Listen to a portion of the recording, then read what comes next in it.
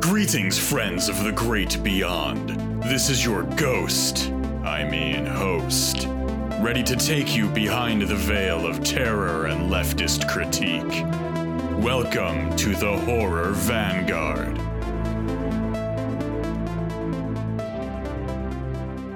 Hello everybody and welcome back to another episode of Horror Vanguard. I'm John and I am joined as always by my co-ghost and comrade, Ash. Ash, how you doing? Just like melting away in this totally non-anthropogenic, unseasonably hot weather. You love to see it. And we are hugely privileged and excited because we are joined by our friend, your friend and comrade, Brett O'Shea from Revolutionary Left Radio. Brett, how you doing? I'm doing great, yeah. Ash is in Chicago. I'm a couple hundred miles to the west in Omaha, and it is just as hot here. I think the heat index in the last couple of days has gotten up to like 110. I have a Great Dane too, and they don't do good in this super hot weather. So I've been trying to keep all the blinds closed and keep my dog as well as the rest of my family safe from this heat. It's crazy. Just indoors, like lying in the shade. Yeah, my AC is just like fighting to keep up. You know, it's like 10 degrees hotter than I want it just because it's working 24/7 just to maintain some level of comfort in the house. And solidarity to all of our American goth comrades who are just melting in this heat. Yeah, this is not goth weather. But Brett, for listeners who have been who have never listened to a left-wing podcast before, could you maybe explain a little bit about who you are and what you do and the kind of projects that you're engaged in before we jump into the film today? Yeah, sure. Just quickly, I host two podcasts. Revolutionary Left Radio is sort of the flagship show that's almost 2.5 years old at this point. Obviously, we cover history, revolutionary politics, just try to do a lot of different stuff there. I'm also doing this new thing called a Red Hot Take, where I basically, in like monologue style, and break down some topic in detail, which has been really fun and kind of challenging in interesting ways. And then on our other podcast is Red Menace, and that's not only a podcast, it's also a YouTube show where me and my co-host Allison Escalante, we tackle, works of Marxist theory, and we try to apply them to our current conditions, and we try to have, create a place where people can go to have those texts not only explained to them, like actually summarizing the texts in ways that are understandable, but also how are those theoretical texts applicable to our real world organizing and, the conditions that we have to operate in currently. So I'm kind of just attacking, on two different fronts and with both shows. And so if people don't know, we're on YouTube. Red Menace is all under Revolutionary Left Radio on YouTube. So if you're interested in checking that out, definitely give it a shot. We're also recording my hot takes and putting them on YouTube as well, just to put a little more video content out there. So that's basically me, I guess. No, nice. That's a great intro, and we were so happy that we got to be involved in your latest Red Hot Take about the need to never, ever, ever talk to the fucking pigs. Yeah, I appreciated you guys helping me out on that. That was awesome. But thank you so much for coming. If people don't know, Brett has been, I think, a really key figure in this big resurgence of leftist podcasting, of kind of leftist discourse that's really emerged in the last few years. And we're just so excited to have you on. Thank you. It's always a pleasure to talk with both of you. It's been long overdue for me to come on the Horror Vanguard, so I'm happy we can finally make this happen. Yes, finally making it happen. Yes. Before we get rolling, though, because people tend to tune out towards the end of the show, if you want to, would you plug your Patreons or any other ways our listeners can help support your work in the larger Rev Left podcasting network? Sure, yeah. Then the number one place to go, we actually have like a website put together now. So it's revolutionaryleftradio.com. You can find our YouTube. You can find Patreons to both Red Menace and Rev Left Radio. We offer lots of bonus content on each, and you can pretty much find anything you need on that website. We're trying to centralize everything in one location. So yeah, revolutionaryleftradio.com. You'll find all that stuff. And links in the show notes, of course. That was a hell of a slick plug as well. Like you've been practicing this. You've been practicing. I thought about it. Because oftentimes, like, I'm thinking about the content of a show when I come on as a guest, and then I kind of get always caught off guard with people like, "Who are you? And can you plug your stuff?" And so I was like, "This time I'm ready. This time I'm ready." Man's on it. The man's on it. We are very excited to have you on, and we are talking about what I think is what could have been a really disposable and sort of throwaway film, but actually is really, really fun and really enjoyable, which is Tucker and Dale versus Evil. And as always, it's now become a regular feature of the Horror Vanguard. It is time for Ash to give his patented plot recap, précis overview of this film, with the usual warning that spoilers are in full effect. Yes, spoilers, and heavily patented. We will be pursuing legal action over any other quote-unquote movie-style podcast who engages in satirical movie summaries. Yeah, you know who you are, and you will be hearing from our attorneys. Right, the powerful legal arm of the Horror Vanguard will find you. Our goth lawyer. Oh man, yeah, the things I would spend Patreon money on if we had the money for a lawyer. Right. In a departure from the proud and, dare I say, Hitchcockian tradition of films like Wrong Turn 1-6, Inbred, and The Hills Have Eyes, Tucker and Dale vs. Evil tells the story of two hillbillies that have complex emotional lives and agency, rather than just being deformed backwoods cannibals. In a twist that will shock literally no one with any experience in higher ed, the real monsters are bourgeoisie undergrads. Bigoted and held back by an antiquated worldview, these college kids viciously assault two courageous hillbillies just trying to enjoy their vacation home. Will Tucker and Dale survive the night in the woods? Will class consciousness prevail? Will this movie accidentally create the discursive pretext necessary to fundamentally reinterpret the way horror has conceptualized the rural poor? Find out on the next exciting episode of Dragon Ball Z.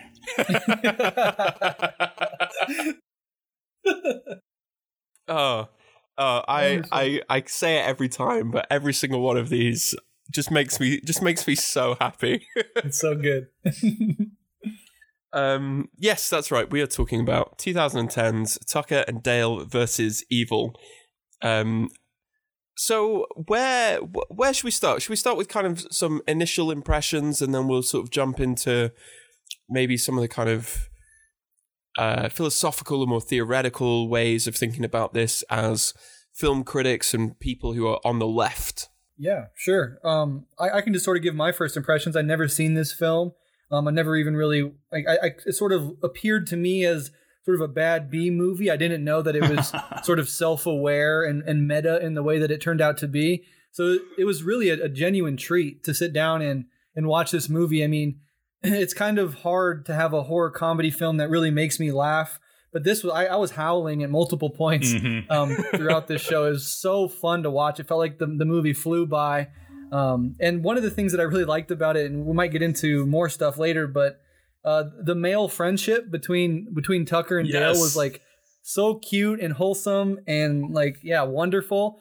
And I really liked how they portrayed, you know, and we'll get into the class dynamics in a bit, but like they portrayed two country guys, you know, who stereotypically would be machismo and unsensitive and sort of crude, but they're actually really sensitive, like loving friends who are encouraging of one another and supportive of one another. And so that male friendship was really one of the core parts of this film that I just sort of adored. It was a great film overall. Oh yeah. What about you, Ash? What about you? I absolutely love, like, the thing that really draws me into this movie is, so this is an Eli Craig film, and Eli Craig did Zombieland and Little Evil, which I also, they're really funny, really like engaging twists on the horror genre. To the friendship between Tucker and Dale, like that's what really draws me into Eli Craig's work, is his ability to do these kind of like non-traditional depictions of male characters. I don't think it's a stretch to say that this film was kind of like almost discursively brilliant. It's so competently inverting all of the standard tropes of rural or hillbilly horror. You know, all of the stuff like The Hills Have Eyes and Inbred and the Wrong Turn franchise and countless other movies. Texas Chainsaw Massacre. Oh yeah, Texas Chainsaw Massacre, Deliverance, and this one just like treats these people as people. You know, like it returns to kind of like, even though like this isn't really set in any particular rural anywhere, like this was all filmed in Alberta, but these are supposed to be like American, like South Central rural guys. Yeah, aren't they? I think they're supposed to be in like West Virginia or like the Appalachian Mountains. Yeah, I think that's the vibe that was strongly going for, I think. But I just really, really love how it kind of like it almost shows like that outsider horror from their perspective of like, like the just as like bourgeoisie college kids would like see Tucker and Dale and immediately think slasher killers or something. Yeah, like Tucker and Dale are going to see these college kids and they're going to be like, oh fuck, like there goes the rent. Definitely.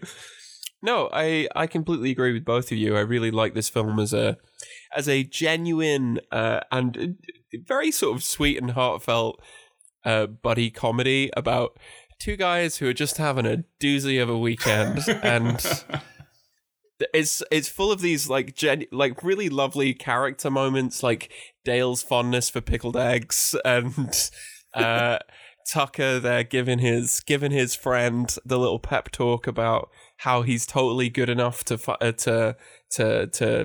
form a relationship with Ali. And I think the class discourse that's running through this film is really interesting, and we'll get onto maybe a little bit talking about the kind of history of how rural America has always been a source of horror for a particular kind of bourgeois subject. But it's also just a really funny comedy movie. Slapstick comedy, and there's lots of references to other movies. Obviously, the Texas Chainsaw Massacre when he's getting stung by bees is a funny inversion of that. Absolutely hilarious. But I also noticed the wood chipper was from Fargo, right? They even had that little. They played on that riff too. But it very much was like slapstick comedy, but in the best sort of way. Really, really genuinely made you belly laugh, and that's sort of rare in films for me. So I really enjoyed that. What I think horror and comedy go really, really well together because of that ability for both comedy and horror to kind of viscerally affect you. That's how you know you're watching a good comedy film, if it's actually like rendering you physically incapable of doing anything. And that's how you know you're also watching a good horror movie, which is because that's something that you can't not look at. It's something that kind of makes you watch it. So I think that those two genres really do go well together. Yeah, I totally agree. And I also really like that a lot of like the gags in this movie are really centrally premised on this class tension. Like one of we've got the first one where Dale walks up to Allison and the other like generically attractive collegiate people, and he's just like, "You going camping?" And it's just like that's so good. And instead of reading that as awkward, like maybe they would if it was another college kid that approached them, they read it as horrifying. But then there's the one incident that's just like so good where they rescue Allison from drowning. And then like all of like the college friends see them loading Allison into canoe, and they just kind of like turn to everybody and they're like, "We got your friend." And like under any circumstance with like any other like class and cultural like read overlaid onto that, like the first reaction is totally like, oh my god, they've saved our friend from drowning. But like this so like all of these like comedic tensions playing so cleverly on like the traditional appreciation of like the rural poor and horror is just so smart. And yeah, the film is really driven by that sort of fundamental misunderstanding on both sides, and it has comedic effect in this film where everything that that Tucker and Dale try to do get misinterpreted by the college kids. But, speaking about broader issues in society, there is that fundamental misunderstanding often between, the city and the rural, the progressive coastal people and like the flyover country people. And that miscommunication happens, really from both directions. And when you don't fundamentally understand another person, it's much easier to fall prey to these really corrosive and toxic stereotypes about who they are in lieu of actually having any sort of understanding. And I personally I relate to Tucker and Dale, and I've only lived in I've only lived in two places my entire life, Nebraska and Montana. All of my buddies from high school are less exaggerated versions of Tucker and Dale, hunters, fishermen, beer drinkers. We go camping every year together. So like, and I've also been to college, but my sympathies and my gut reaction is like, oh, I know Tuckers and Dales, you know? Oh yeah. I don't really know these college kids in my personal life like that. So it was interesting to think about it in those terms. Yeah, and those class tensions too, or I guess this like you know, because even though like in a lot of respects, kind of like what you're alluding to there, like I'm a first generation like from working poor to academia type, and so like I am of the same class as like Tucker and Dale, despite the fact that I'm like a urban like academia elite guy now. And I think that a lot of those tensions are inherently produced by the state and by corporate power in order to like further atomize the worker. And like we had that like I don't know, like that viral dunking that was going around a couple days ago, where that like guy who was like the regional director of the Southern Democratic Party branch or something did that whole Twitter rant where he was like, you know who's not great enough? Rural white Americans. You know, we do everything for them, and they're just racist, psycho cannibal killers. Yeah, they're not grateful enough was exactly the phrase that was used. Yeah, and it's like this is worse than useless. That this is coming from a political party that is ostensibly on the side of working class. Well, they're not on the side of working class people anymore, because they constantly talk about the middle classes. They're appealing to this kind of mythologized vision of like a 1950s suburb, which does not and maybe never did exist in American politics. Yeah, all of their politics aims towards like the Mayberries that don't exist anywhere anymore.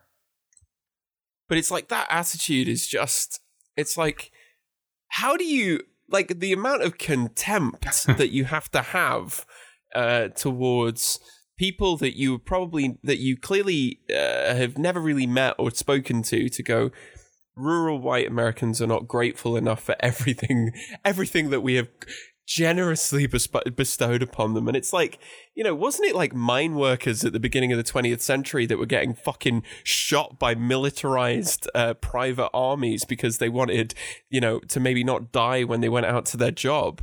You know, wasn't it like textile workers who were organizing with anarchists and the IWW to make working conditions in America something other than a complete hellhole? It's like, if anything, you know, there's a kind of radical history of working class organization, of like rural people self-organizing and defending their own interests. And I'm like, this is... You're not some beneficent outsider who have given these things over to people. These things were won by organizers and by people who were. There's a great story of in Hammer and Hoe, which is it Robin Kelly? Robin Kelly's book about communists in Alabama in the early 20th century, where there's an interview with an old sharecropper. You know, an old black farmer, and they ask him, you know, how did you kind of keep your farm when the Klan were running through here? And the old guy pulls out a copy of Lenin's "What Is to Be Done." Hell yeah, let's go. And a fucking box of shotgun shells. Goddamn and right. It's like, that's how you do it. So this idea that praxis. this idea that like rural communities are not grateful enough, it's like, fuck out of here.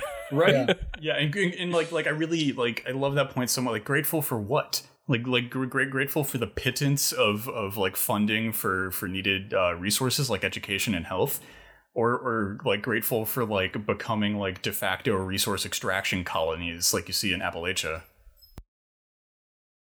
And now a word from our sponsors. All right, creeps, it's time for another... What's all that noise? John, where are you? Sorry, Ash. Sorry. Little busy at the moment. Little bit busy at the moment. John, are you on Wall Street? Why? No, Sal. I said Sal. Damn it. Sorry, Ash. Buster didn't work out, so I decided to diversify our investment portfolio to try and bring some extra money in. John, we don't have a portfolio. Where did you get all this money? Yes, I may have set you up with a mortgage. I don't even own a house. No. A literal mortgage, a deal with the dead. I don't know how to say this, so I'm just gonna come out and be blunt.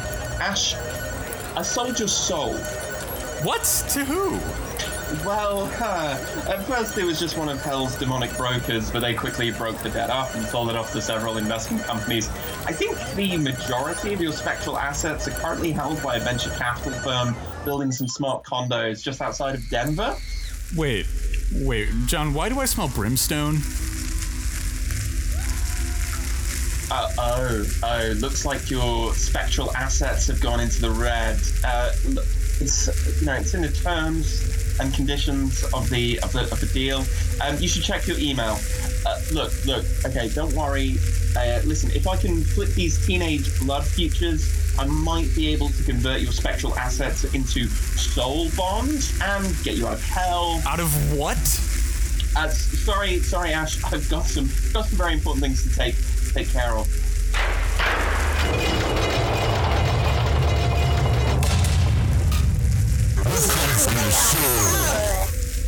Yo, investment demon, come get some.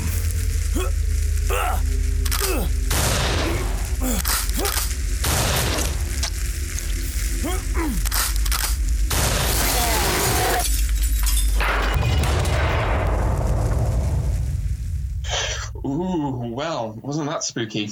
To keep HV above ground, sign up to our Patreon, where you'll get access to our Discord server, early access to episodes, and the exclusive Arcane Book Club of Horror. If each of our listeners contributed just a few dollars a month, we wouldn't have to treat our very souls as fungible investment opportunities. Remember to like, share, and review our show wherever premium podcasts are sold. Now, back to the program. Right. And, I heard something really interesting that really made sense of this sort of contempt and this sort of, just like repulsive hatred that coastal elites have towards the rural white poor specifically, and is actually from Matt on Chapo Trap House. He was talking about this exact idea, and his argument, which I'm very sympathetic to, is that these liberals, especially these coastal professional class liberals who, have technically succeeded in the meritocracy of our society, they do internalize that bourgeois resentment towards the poor, and they internalize this sense that they are where they are because they are better and they worked harder, but it's taboo in liberal, democratic, polite circles to talk like that. And this hatred for the poor and this belief in their own superiority can't come out towards black and brown poor people, right? Because of the whole liberal identity politics thing and this whole progressive notion of race. And, liberals will quickly talk about structural issues when it comes to poor black communities, right? But what it can do is be sort of synthesized, concentrated, and shot at the rural white poor. And that is how they can sort of have their cake and eat it too, right? They can hate poor people and believe in this own myth of bootstrap superiority, but they can also feign to be liberals and progressives when it comes to racial issues and other, welfare programs that would benefit racialized poor people. And so, having the white working class as a scapegoat is a way for these elitist liberals to be able to sort of convey and get out their hatred for the poor, and they just direct it towards them because that's the safest in their circles. And I think that goes a long way in explaining that sort of seething contempt that to us three seems sort of incomprehensible. Like, where does this hatred come from? What would possess somebody to sit down and make a tweet like that?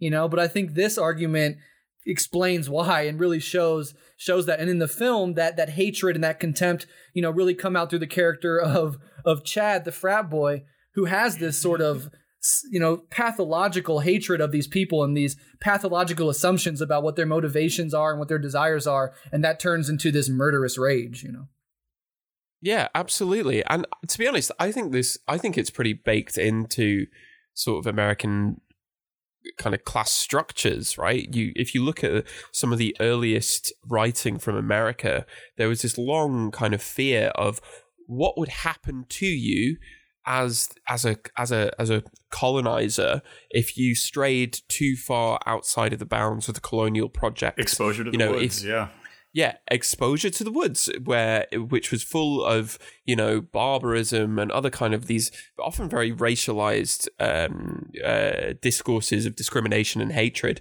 I mean, there's a really old short story by Nathaniel Hawthorne called Young Goodman Brown about someone who leaves their settlement and walks out into the woods and encounters Satan. And it's like there's this long history of thinking that rural spaces are both opportunities but are kind of at the very base level full of kind of they're not civilized, and the people who live there are also dangerous, wild, and it would come out in the kind of what in film studies that gets called hicksploitation film. 2000 Maniacs or Texas Chainsaw Massacre as these places which are full of people who are no longer fully human.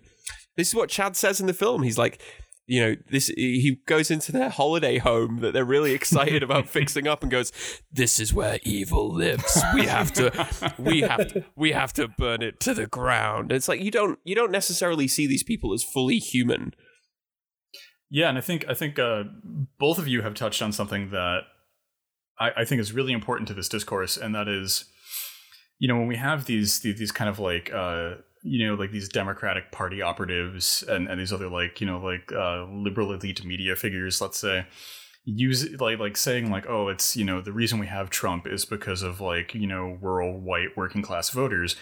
Oh, that's entirely inaccurate. The reason we have the current political condition we have in the United States is well-educated, economically secure, right-wing, white supremacist losers. That's the real root of this cause. Part of the discourse here is that when they start saying things all of red, quote unquote, red country, and these areas are just full of white poor people who are stupid and greedy and lazy. One of the key functions of that is to erase the fact that these communities aren't just totally white people. These communities aren't just totally straight people. These communities aren't just totally men. And that's what they're being written into being. That's this narrative that's being enforced and established and created, is that there are no people of color in these communities. There are no indigenous people in these communities. There are no LGBT people in these communities. So when we start to write them out of our discourse and wish them ill, it's okay because we're doing it to a supposed oppressor class. Yeah, and that was certainly my experience in Montana, where, we lived on the edge of the Crow Reservation, and the community was almost equally made up of these white, more rural, cowboy hat wearing white people and these cowboy wearing, indigenous people, and they would work together. Their families were interconnected. I'm not saying that's true on every boundary between reservations and countries, and there's certainly tensions that existed. But at least in the little slice of Montana that I lived in for the short amount of time that I did, that speaks completely true to my experience. That was how it was, and those relationships, those levels of complexity are necessarily pushed out when you opt for this easy stereotype of these dumb white hicks. Yeah, totally, and it's something that is it goes back so far. This idea. In the history of America, it just goes back so far, this idea that kind of the rural population is in some way, less than. And I do think it's tied into the whole kind of philosophy behind the colonial project of America, which is that of the kind of shining city on the hill, the civilization building project. And it's if you have people who live in a rural fashion, who exist in a kind of agrarian lifestyle, firstly, capitalism can't abide that because it's not the most efficient use of the resource, which is land. And secondly, it's seen as being somehow less than a kind of urban city dwelling environment. Yeah, and I think that plays out in the movie in a really interesting way, because you have Chad, who best name for that character possible right off the bat. Right? It was in 2010 too, so it was before the whole like Chad and Stacy incel jargon. Yeah.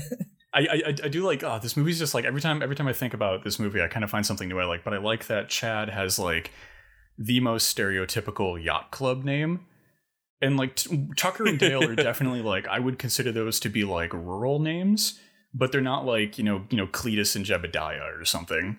They're not like way out there into stereotype land. So I like how they're really leaning into this trope subversion. There are so many points in this movie where if it wasn't for the fact that Chad is committed to this like violent political ideology based on class oppression, everything would just end fine. Like Chad is the one who's constantly like, no, we can't call the cops. We have to just exterminate these people. You can't go talk to them. You can't reason. We have to just go in guns blazing. And it's Chad's kind of like class hatred that spurs on everyone else jumping face first into wood chippers. Yeah. Who is the instigating agent in actually getting all of these people killed? It's the bougie fucking collar popping douchebag. Oh I was gonna say the guy with the pop collar and a polo shirt. Can I just say something about that? This film was in 2010. I graduated high school, I think, in 2007, and I mean, we cannot understate that period of time, just how prevalent this Hollister, Abercrombie and Fitch, bright neon popped collar shirt thing was. I mean, now I was not that. I was an alternative kid, so I would have like new metal shirts, like Korn shirts and shit. But like the cool kids, the preppy kids, they all had. I remember they used to put polos on polos and have like double popped collars. the double popped collar, which is like collar cool, was my favorite meme that came out of that time. Hell yes. Yeah. Oh my god. Like the exact same thing. That was like the aesthetic environment that I lived through late high school. Was just like all of these fucking assholes with like frosted tips and 1,000 pop collars and fucking like Abercrombie and Hollister shirts. And Birkenstocks with it, and then like solidarity with all the comrades who had like corn t-shirts and like braided ICP hair and stuff like that. Hell yeah. My people. Right. Yeah. Hey John, can I ask you a question? Yeah. I'm asking this on behalf of all your American listeners. What is the equivalent of the sort of Southern quote unquote hillbilly or hick in your country? Is there an exact equivalent, or is it a little different? I was wondering about that. Yeah, that's a very good question. So there are a couple of sort of subsets, but maybe no direct equivalent. So traditionally in British horror, you might have the folk horror community, such as Summer Isle from The Wicker Man, which is sort of like that, but not really. And then you get probably the contemporary equivalent. It was something that was really prevalent in like 2008 to about 2012, which was the discourse around chavs, which was this horrible fucking phrase to talk about sort of urban, poorly educated white people who often lived in like social housing, and they were they're like the tabloid stereotype of would be someone drunk, fond of Burberry clothing and gold jewelry.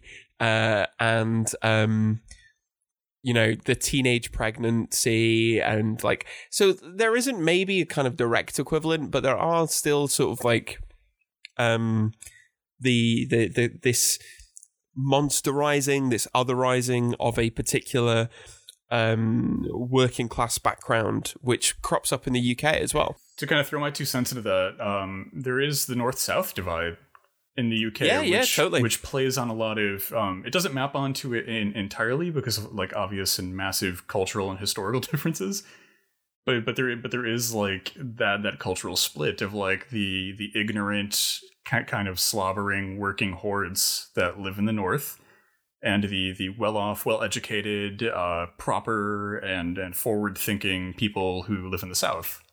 Yeah.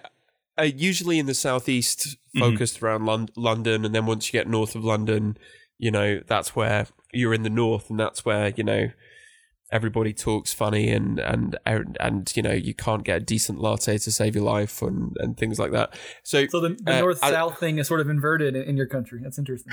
Yeah. So that's something that's hugely prevalent. But I don't know whether that kind of finds the same expression in horror. I wonder why that is. I think, to be honest, I think it probably has something to do with just geographic size and the idea in kind of American culture of like frontier living. Yeah. Which can't really exist in the UK simply because the country is not that big. So it's always kind of difficult to get beyond the realms of kind of the edges of the map, as it were. But in the States, that's something that's still, even now, is still sort of conceivable. Ash mentioned the Wrong Turn films right at the top, and it's like, you know, that was something that depended upon, you know, these hundreds of thousands of acres of land, which you go, yeah, maybe that would be a thing in America. And that I don't know if that would still be something that would crop up in the UK as much. Yeah, that's interesting. I know, like, if you look at a picture of the United States at night with all of our lights lit up, you can see, like, between probably where I am in like the very eastern sliver of Nebraska, which opens up to what is, you know, technically called the Midwest, you know, Chicago, and then further you go to Philadelphia, New York, all of that. And then California is obviously very populous. But if you look at a map at night of all that middle ground, most of Nebraska and everything west of it, I mean, you know, a couple cities here and there, but especially in the Dakotas, Wyoming, Montana, you're talking huge swaths of completely almost unpopulated land. Oh, yeah. And so I'm sure that does play into that fear of getting lost in the woods, or, you know, going to an area where you're completely detached from all other normalcies of life. I don't know. That definitely probably plays a role, though. That's interesting. I never thought about that. I think that attitude's really pervasive through the whole country too, because really, like, unless you're in like the greater like DC, New York City metropolitan area, there's really nowhere that kind of has the same innervation and is as built out as the entirety of England is. And even like Illinois is almost the size of the country of England.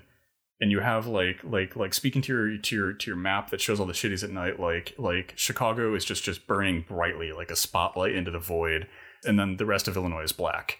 You know, like the rest of Illinois is rural farm community. So even if you live in these kind of like major metropolitan American cities, all it takes is maybe like an hour and a half to 2-3 hours to drive out into the middle of nowhere, into the sticks. Yeah, that's interesting. I do have a question for you guys, though, if you're interested. Hell yeah. Yeah, go for it.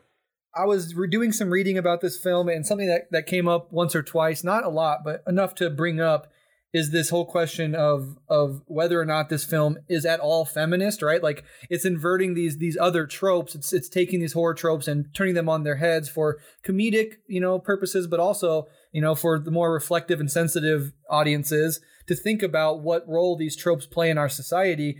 And in some ways, it's playing on these, you know, these slasher ideas of women, you know, conventionally attractive, busty women. There's even a scene where a woman goes topless into the lake.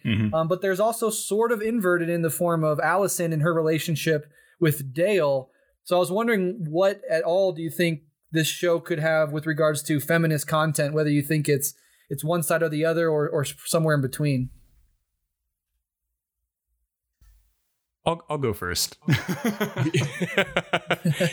Yeah, so I think you know, as with anything, I think it's never as easy as just saying like, oh, okay, this is a feminist movie, so we can kind of just wholly interpret it within that framework, or this is an anti-feminist movie and we could do the same but in inverse.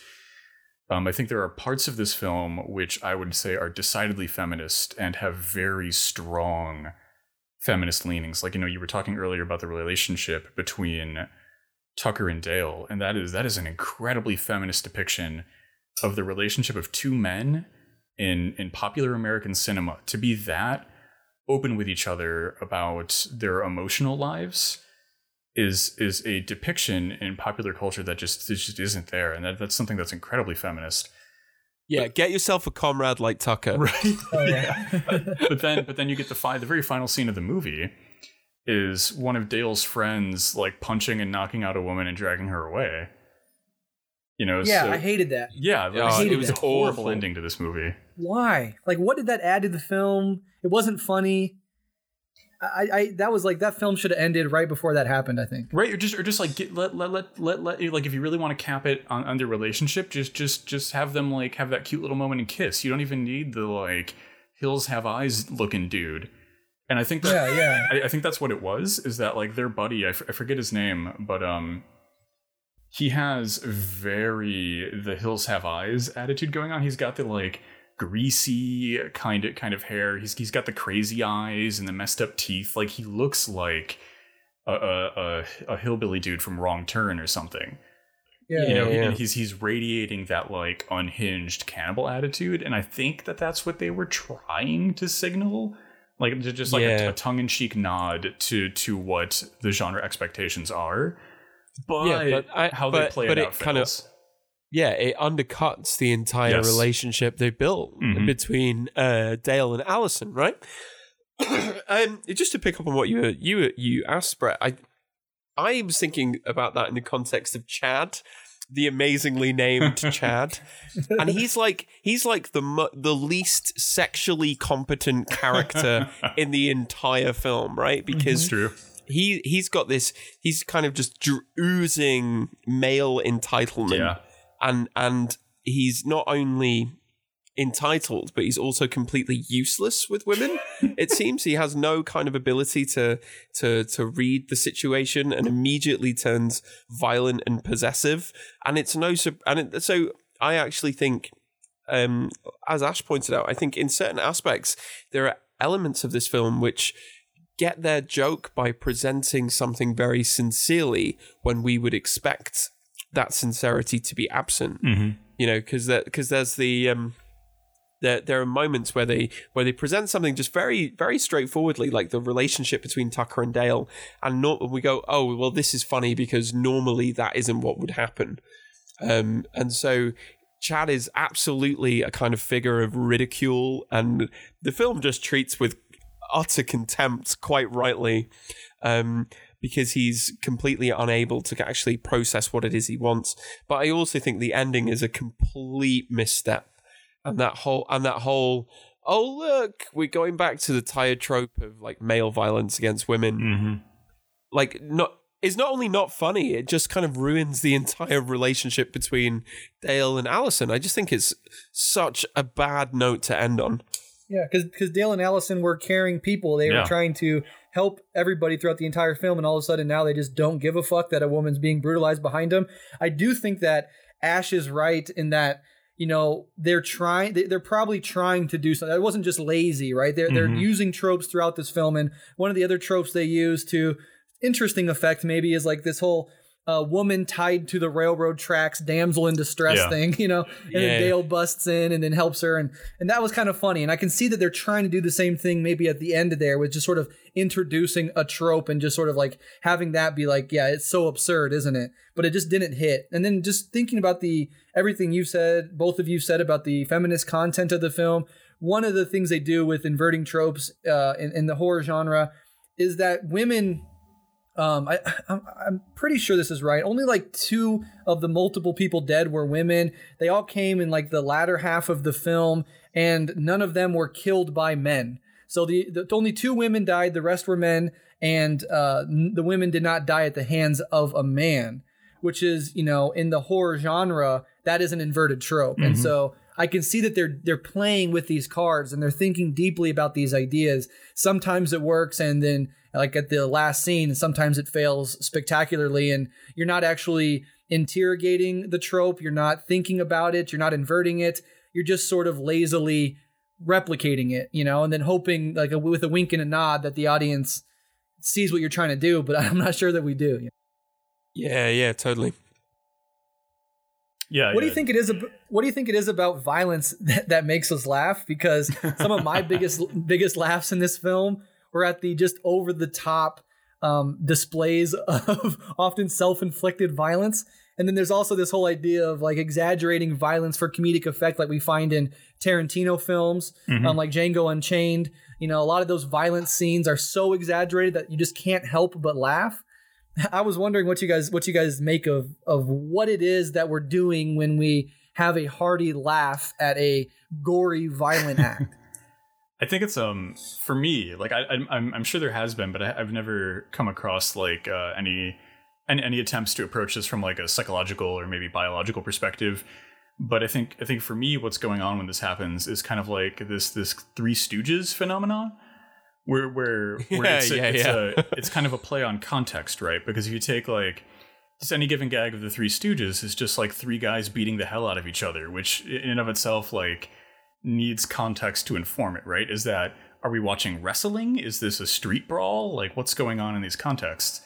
And I think that, you know, like the context here in Tucker and Dale versus Evil is that, you know, these are just two incredibly well-meaning, caring, and relatable humans who are just trying to like navigate this really awkward situation they've been thrown into. And even before people start killing themselves all around them, like if I was on like a fishing trip with a buddy, and you know we happened to rescue a young woman from drowning, and then all of her friends ran away from us, I would just be really confused. Exactly. You know, like I would be like I understand exactly when Tucker and Dale are like we can't go to the cops. You know how this looks. Like I get that, and I think for me, what's making the violence hilarious here is that it's underpinned by that like this is effectively like a home improvement rom-com where Tucker and Dale fix up their adorable lakeside cabin, and Dale finds the meaning of self-confidence and love. But there's a bunch of people who keep throwing themselves into wheat threshers and horrible shit around them, and like that's so funny. Like, God. It's the Chipper bit where he's running to stab Tucker, and then God, that was hilarious. It just dives in. I've seen this movie like seen this movie like 5 times now, and that one line where Tucker is like, "College kids keep killing themselves on my property." It's just the funniest damn thing. So great. In a way, I do think there is a big relationship between violence and comedy, and I think it's because it's cathartic, right? Normally, this violence would be horrifying and would be an escalation of tension if this was in like a kind of straightforward hillbilly horror film.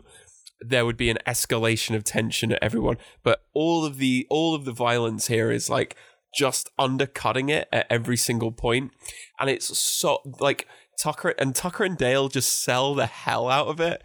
There's that amazing moment where Dale accidentally knocks Allison out with a shovel and then falls backwards into the grave with the guy who's like stabbed himself, and he's just going, this is awful. So yeah, of course Dale would think this was awful. He's like, none of the violence is there for their enjoyment, it's only there for ours. In a way, it reminds me quite a lot of a European horror film called Dead Snow, which features Nazi zombies getting annihilated by snowmobiles. We might have to do an episode on it down the line at some point, because it's it's basically a cartoon. Like, you know, you don't need to kind of explain to a 6-year-old that Tom and Jerry, the violence here isn't real and you shouldn't do this in the real world. Right? They know that if you drop a piano on somebody, you're not going to see the notes appear around their head and their teeth won't be piano keys. But, and I think the same is true here, right? We see all of this and we go, no, this is cathartic. This lets us laugh at it because our two main characters, Tucker and Dale, just play it so straight, and the film is very aware that all of this is a joke, but what's amazing is that those two don't seem to be aware that it's a joke. Yeah. And the whole sort of genre, and then the buddy horror film comedy mix up, you also see that I think really well in Shaun of the Dead. Yes. I think Shaun of the Dead was a good decade before this film. But obviously I think it really opened doors for this sort of horror comedy to come to the forefront and you know, intrigue us in the way that it does. Would you guys agree that it sort of goes back to that film, or does it go back further? Oh yeah, I definitely think that there's a lot of strong connective tissue between these things, and like horror as a genre has kind of like loved courting comedy, because I think John was talking about this earlier. Like horror, so horror functions because when you're watching a horror movie, it's playing with you biologically, right? You know, it's doing something to your body. It's cranking up your tension and releasing it by making you scream or jump or like grab onto your partner and hold on in fear or something. And comedy is functioning by ratcheting up your tension and then making you laugh with a gag. You know, like these two are functioning in incredibly similar ways. And like, you know, as far as horror cinema goes, like we have stuff like Abbott and Costello Meet Frankenstein and things like that. So like the the like doofuses wind up in horror scenario, it has kind of like been like a reliable standby for cinema for a while now. I think one of my favorite early horror comedies is a film from the 60s called The Fearless Vampire Kill. Or pardon me, your teeth are in my neck. Which is and I think the reason that horror and comedy go so well together is because we know what the tropes of horror are. Mm-hmm. So we know what the beats are, right? So a lot of the comedy in this film comes between the juxtaposition between the score and the sound and actually what we know about the characters that have been revealed in action. So we know that Tucker and Dale are like these sort of sweet doofuses who are just trying to have a weekend of maybe fixing up the old cabin and we'll maybe do some fishing. And then the camera switches and we get all of this sinister music as they drive past in their like beat up pickup truck. Yeah. So it's like we know horror and comedy go so well together because we know what the beats are. Horror is like generic in and I don't mean that in a kind of pejorative way, right? It's generic in that we know what the rules of the genre are and we know what the rules of the game the film is trying to play is. And so when it kind of takes the legs out from under you, that's where the punch of the comedy comes from. Yeah, makes total sense to me. I appreciate you guys educating me on that because I had that question. I was like, I know Ash and John have an answer. So. But there is one aspect that I wanted to talk about a little bit more, which is the ending, because that's where I think, or rather what we might call the final fight with the monster, which is Chad.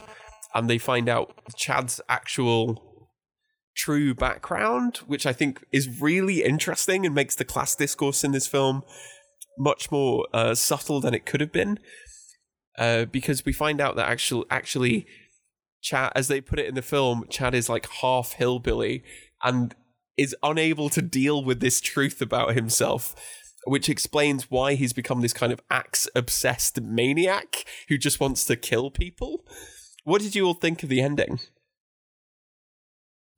Yeah, that's a tough one because you see that, his inability to accept that, and then you also see the absurdity of calling somebody a half hillbilly as if it's like a, right. a racial or ethnic thing and not completely cultural and class based. I'm not really sure what to make of that. What do you think, Ash? I find that to be really, really interesting because like obviously like we have Tucker and Dale, right, who are the nicest people in this entire movie, and they're both like through and through like backwater hick dudes. So I don't think the movie is suggesting that like, I don't know, hillbillyism is like a blood contagion or something. Right.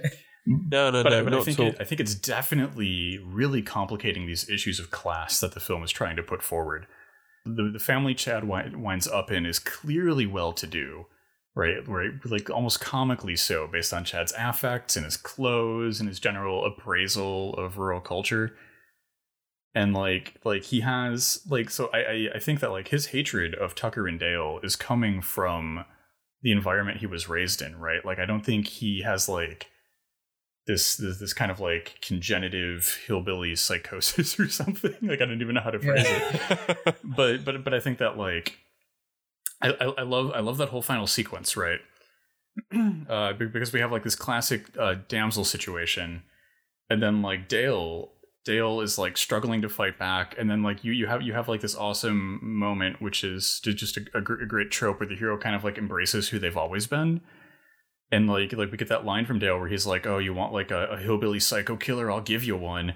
And then he just kind of like covers himself in all of this random like all of like the gear from the mill. And he's got like the spiked straps on his shoes for climbing trees, and he's got like a welding mask for some reason, but he's just like he's geared up like just like a comically overdone hillbilly killer.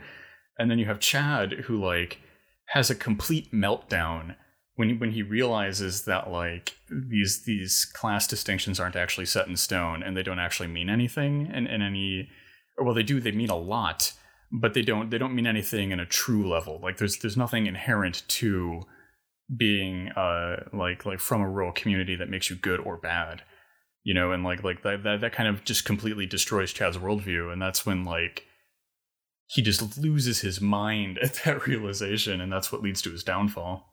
Yeah, I think that's exactly it, right? I think it's like, you know, Chad is coming to this world with a very black and white dichotomy of who he is and who they are. And to find out that he is somewhat associated with them, you know, that can't stand in his dichotomous worldview. And so, you know, that cognitive dissonance, instead of being sort of attempted to be resolved in any meaningful way, just leads to a sort of nihilistic outburst of violence, which anybody watching this film will know is going to end in Chad's death. And he just like, he'd rather have death than to face his own similarities with these people that he in his mind has written off as completely, you know, bad, gross, something that is not him, right? Other with a capital O. Mm-hmm.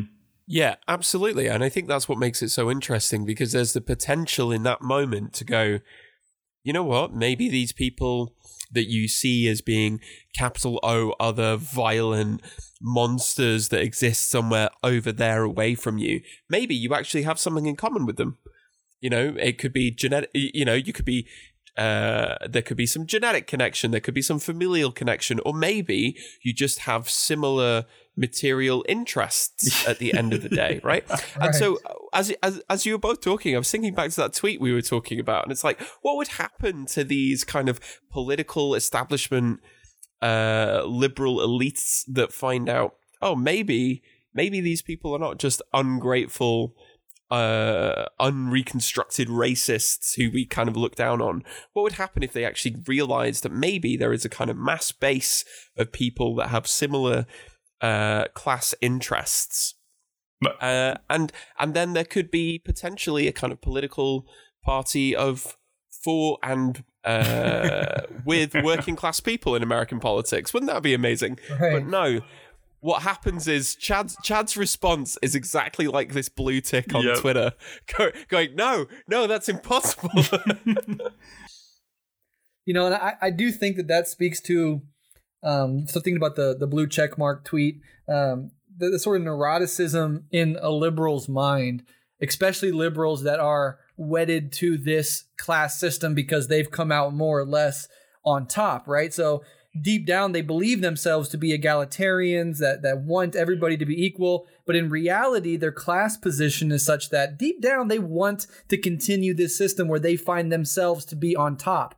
And the idea that these rural white people aren't just dumb, crazy hicks that are with chainsaws and axes, but are actually human beings that form a contingent, a huge aspect of the overall working class, you know, that can scare them on some subconscious level, because if that class consciousness was ever brought to those people, and those people, as they have in the past, stood up with that full class consciousness in mind, it could represent a threat to the very system that these blue checkmark liberals depend on for their own smug sense of superiority. Right? Yeah, absolutely. Yes. Absolutely. This is for another example. You look at the discourse around the idea of abolishing and scrapping all student debt.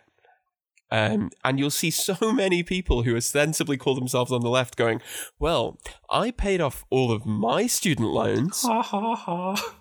So, and it's like, okay, so you had to do something that was awful, bad, and expensive. So the solution is to make more people do that? Right. And it's like, what kind of politics is this, if not a politics of spite? There's like the whole mentality right behind Chad's character, you know, is like he is one of these people in the most literal sense. Like, he was born in he was like, he is descended from the people who live in this community, right?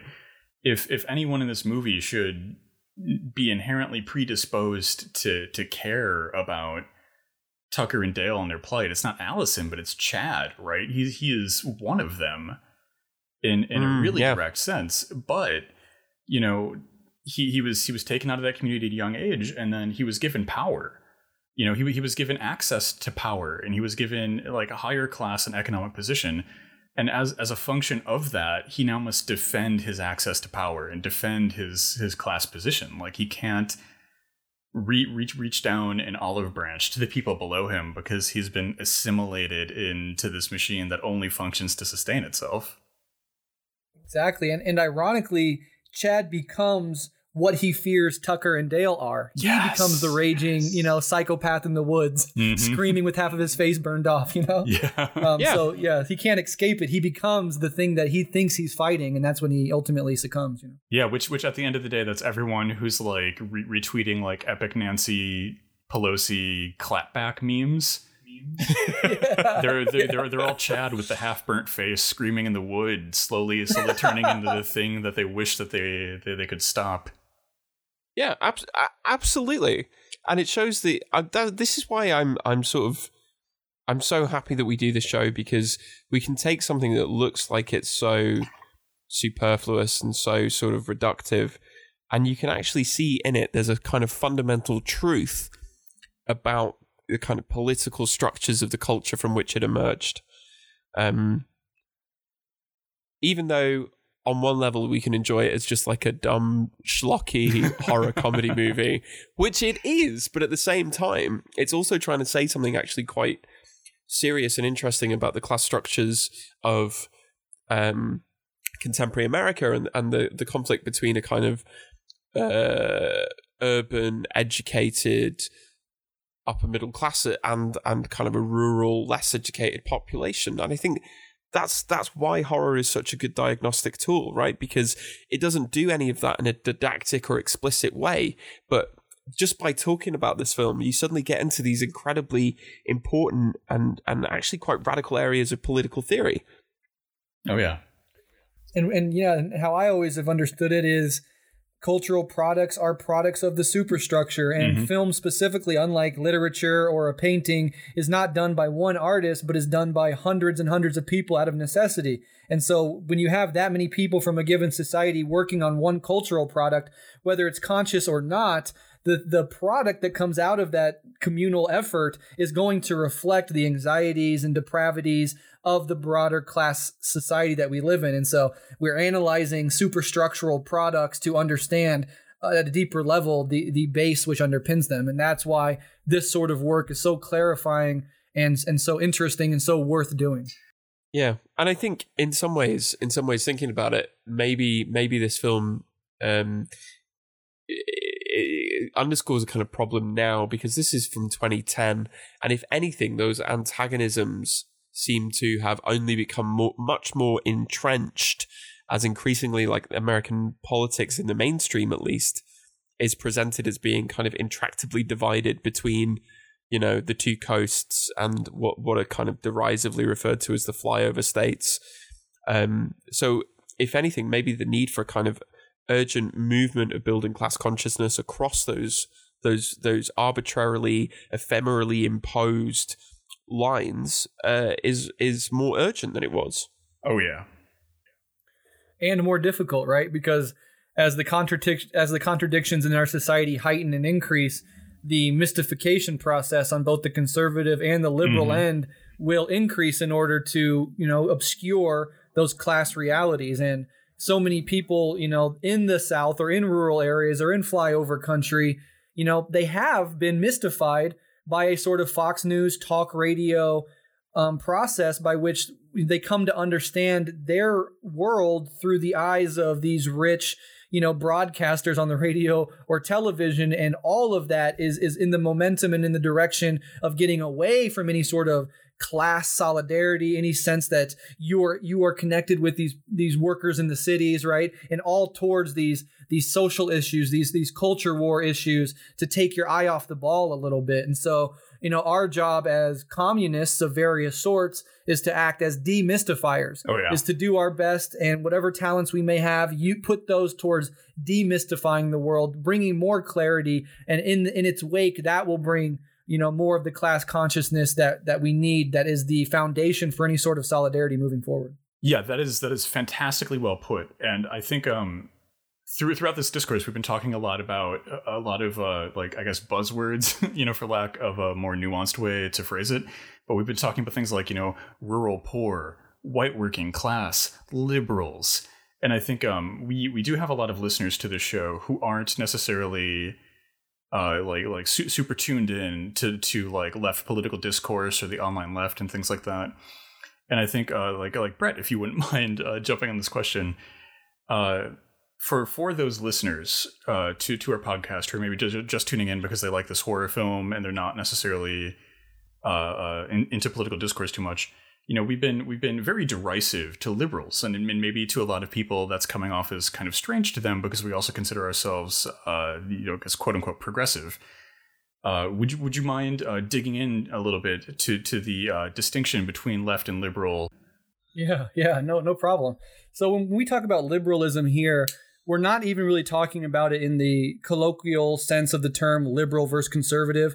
When we say liberals from a Marxist or communist or anarchist perspective, we're saying the ruling ideology, which has a progressive, i.e. Democrat, liberal tinge, and it has a more reactionary, conservative end of the spectrum, right? But liberalism is the ideology that we all live in. Both parties, broadly construed, are liberal. They're just emphasizing different aspects of liberalism. And when we talk about the progressive elitists, specifically, we're talking about the sort of liberal, the democratic liberal professional class. And one thing about liberalism that must exist if we take seriously this idea that liberalism is the ideology of capitalism is this idea that in order for capitalism to continue to exist, class contradictions, class politics must be suppressed, must be obscured. The conservatives and the reactionaries do this in obvious ways with regards to pointing at immigrants or, scapegoating powerless people. But liberals do it in much more nuanced ways. And so when we're attacking liberals and the neuroticism of the liberal mind and the sort of liberal contempt for poor rural people, this is the sort of professional class, liberal obscurantism of class thing that we're getting at. And so on the left is us, right? People that share many of the values that progressive liberals ostensibly share, right? We could listen to an Elizabeth Warren speech, for example, and clap many of the points that she makes. Yeah. But what we want to do is show that at the end of the day, these class divisions are the real material bottom level of these higher level conflicts in our society. And any attempt to obscure that class dimension or to run away from it or to suppress it will necessarily lead to confusion and political dysfunction. And that is what we're living through right now.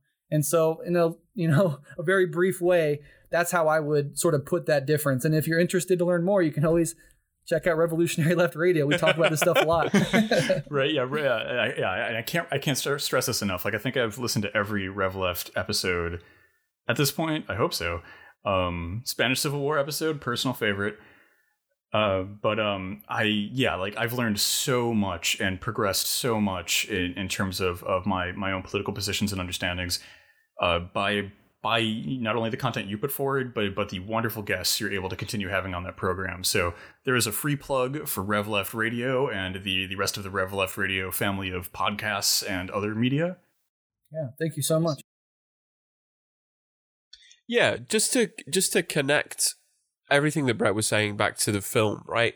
You take Chad at the beginning of the film. Chad looks like his interests are the same as everybody else, right? He performs and has the kind of correct aesthetic of someone who is on your side, as it were. If you assume that the kind of audience for this film is immediately going to kind of identify with a bunch of college kids going off into the woods to party and drink, which, I think is a pretty safe bet. But throughout the course of this film, what you actually see revealed is the true divergent material conflict, right? And it is a material conflict. It isn't necessarily just that, oh, they've just got different ideas or they've misunderstood one another. No, they want fundamentally different things. And that is how you tell the difference between a genuinely left-wing analysis of the material basis of society and a kind of liberal analysis which collapses and flattens those material differences into individual choices. It's because they've misunderstood one another. It's because, whatever. And I think that's a really good object lesson that this film provides in understanding the difference between exactly what Brett has just outlined. Yeah. And I would just add, lastly, is like, just for an example, that the Democratic Party is an example of trying to bring people together around this idea that class doesn't really matter. Like, people don't really have divergent material interests. They have different ideas about the world. And if we are civil and we talk and we debate and we point to evidence, that is the way that we can convince other people to join our side. And that is a fundamental confusion. And so what we're trying to do is say, no, that sort of multi-class structure is never going to be sustainable, precisely for the reasons John just laid out, which is at the bottom of all these seemingly conflicts of ideas is a material conflict of interest. And, the capitalist ruling class, the professional class, they have divergent interests from working class people, and that will never, ever be able to be bridged by civility and discourse and debates and posting. Oh, man. Yeah, thank you both so much for kind of jumping on that one, and I hope that if our listeners out there might have been like, I don't know, perhaps bristling at how hard we've been giving it to liberals for this entire episode, that helps them to contextualize and to kind of better understand where we're coming from when we make these critiques. Yeah, I hope so. Yeah, absolutely, and I think it isn't a question of like, oh well, we just don't like. It's not a personal animus. It's not a personal. Although occasionally, given what some of them post online, maybe it is a bit right. personal. But what it comes from is a recognition of that very basic way of looking at the world, right? That before anything, before you get to the realm of ideas, before you get to philosophy, before all of that comes the matter of material need and wants. What do people actually materially need? And those material interests determine everything else. Well said. Well, this ended in a place that I was not expecting it to end when we started talking about a dumb comedy movie from 2010. One last thing I would add in is that the many and excellent takes that we have here on Horror Vanguard about the horror films that you like are inextricably bound up with our political commitments. Yes. Right? And to all the people who say that maybe they're not that into the political analysis, but they like us talking about films, maybe the fact that you like those takes, it's a sign that maybe there's something within you that's responding to the political commitments that we have as well.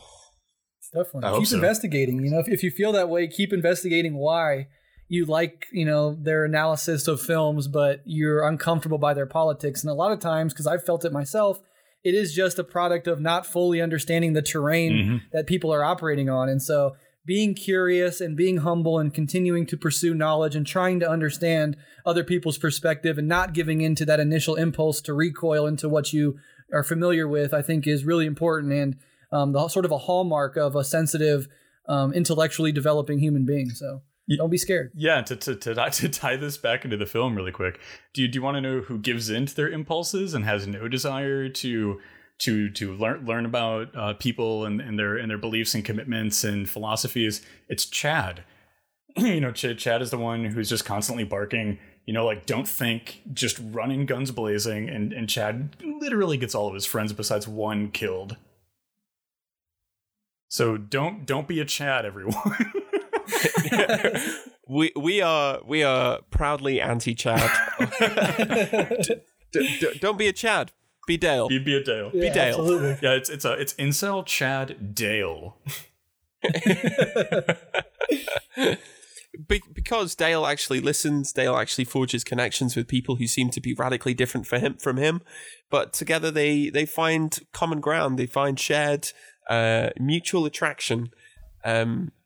And if that's one thing that to take away from this film. Absolutely. Amazing.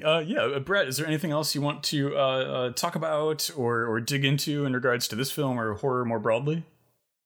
No, not really. I had a great time. This is a great movie to watch. I'm glad you guys had me on to watch this movie and to talk about it with you. I hope people find our analysis of it interesting and worthwhile. And I will say that, there's one death in this film that could have been prevented. Well, they all could have been, but the one that specifically could have been prevented is the person who doesn't have basic firearm safety and ends up pointing the muzzle at himself and shooting. As a member of the Socialist Rifle Association, I must inform people that taking gun safety courses, if you're going to own or operate a gun, is of the utmost importance. Never put your hand on the trigger if you're not ready to shoot. Never point the muzzle at another living creature that you don't intend on shooting. Gun safety can really go a long way. And, that's one death that could have been prevented. Great. Well, thank you so much. Thank you so much to Brett. Please, everybody listening, do check out revolutionaryleftradio.com. Please do support the Rev Left wider universe, which includes a host of excellent podcasts, hours of incredible educational content that has been put out over the past couple of years, and their new project, which is the shift onto YouTube to try and carve out more space for genuinely radical left-wing video content on a platform that's so often been deeply reactionary on a massive scale. So thank you so much, Brett. Yeah, thank you guys so much for having me on. I love the Horror Vanguard. I love Ashton John. And although it's not formally true, in spirit and in every other way, the Horror Vanguard is a part of this bigger federation that we're all putting together. It's formally we have a few people, but definitely you guys are under our umbrella and we're under yours. So solidarity, and thank you so much for having me on the show. I love what you guys are doing. Keep up the great work. We will definitely join your side at the first Podcasters International. Absolutely. Thanks for tuning in, creeps and comrades. And remember, stay spooky.